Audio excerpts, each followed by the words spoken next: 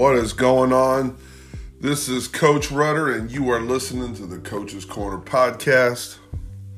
You could be anywhere in the world right now, but you're here right now, and I appreciate that.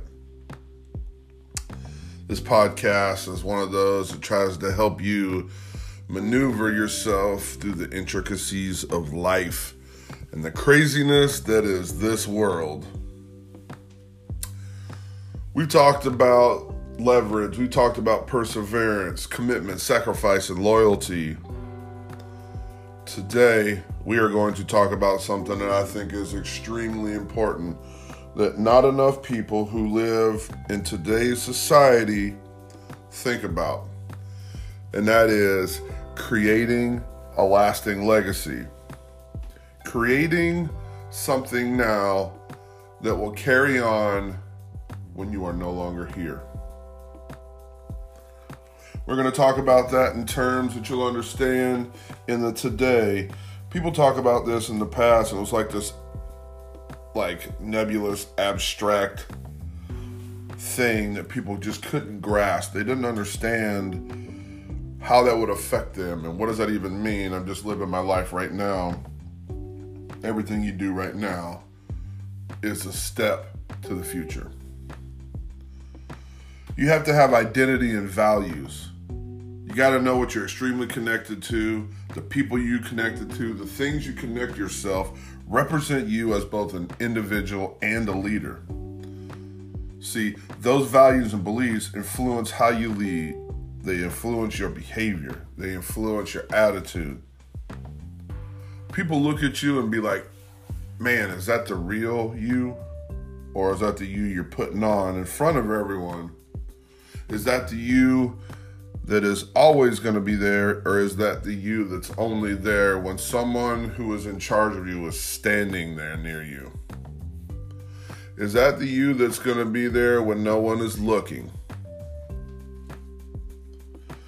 You have the guiding, foundational principles of who you are as a person. Once you've been able to solidify your identity and your set of values, how do you translate that into the things that guide you and what others can expect from you? Example of that is coaching sports, leading a team at work, leading people when there's nothing really in it for you. How is your attitude going to be? Are you going to be one of those people that's like, well, it's not that big a deal. There's nothing really for me in this. I'm just helping out. This is someone else's deal. It's those moments when you give yourself to things that have no intrinsic value to you in the big picture of life, that people will be like, man, that guy just came, did the bare minimum and just went through the motions. Or is the fundamental principle of who you are to be the best person you could be, to give the best effort, to give the best of who you are to everyone, every interaction that you have. You gotta have courage. You gotta be a risk taker. As a leader, you gotta trust your gut and be courageous enough to take calculated risk, to move yourself further and further. Every risk you take builds the legacy that you are trying to create. It builds the name that you carry, the weight in your name. At times, it requires you to trust yourself enough to challenge yourself every day and push the envelope, even if it means putting your reputation on the line. I don't think this is the greatest idea, but I'm going to go with it. As a leader, there are going to be times when people that you're in charge of will come up to you and say, I have an idea, can I? And it's at that moment where you have to take that risk or have to rein them back. Are you willing to let your people take the risk? Are you afraid that their inability to complete the task will somehow come back on you? And are you worried about what that'll look like for you in the big picture? Are you willing for your people to get some shine to allow them to do that? You have to genuinely care for the advancement of the people put in your charge. Understanding what inspires happiness to those people that you are leading is critically important. Throughout your leadership journey, you must continue to grow, and you must continue to better serve others and genuinely support when they want to expand their wings. You allow your people to expand their wings, their engagement in what you're trying to do grows. You could be a leader that people say, man, you can't talk to coach. He's so closed-minded, he won't even listen. And there are times, kind of a side note, you're going to have to be like that. When your big picture vision and theirs don't match, and you're the leader, sometimes you have to say no. But are you saying no just because you don't want someone to steal your shine? Are you saying no because it doesn't line up with the big picture that you are trying to build? If you're just saying no because you don't want someone else to outshine you, you got to think of it like this. When I coach high school, Pop Warner, semi-pro adult football, I want to build a team that can win when I am not there. If a player can only win when I'm standing there instructing their every move, am I really a good teacher? Am I really a good coach? Or have I just created really good puppets that can't think for themselves but can do whatever they are told in the moment? I like to feel in my soul that I create players, I help develop players. When I say create, I'm talking about the younger generation that don't really have their footing yet. I feel very fortunate that players I've coached through the years continue to stay in contact with me. And while I don't really have any basis for this in quantifiable, I guess, data, they've always told me, you're the best coach I've ever had. And I don't really know how to take that, honestly. It's humbling to have people say that. But I tell them, you have taught me more than I have taught you. And in order to be a good leader, you have to be a good servant. There are times that I struggle with that in the big picture. But at the same time, I know my worth and I know my value of what I bring to them. It is a very back and forth, learning, respect-driven, accountability-driven scenario with my players. Legacy building is about being mindful to the opportunity and responsibility you have to serve the people that are around you.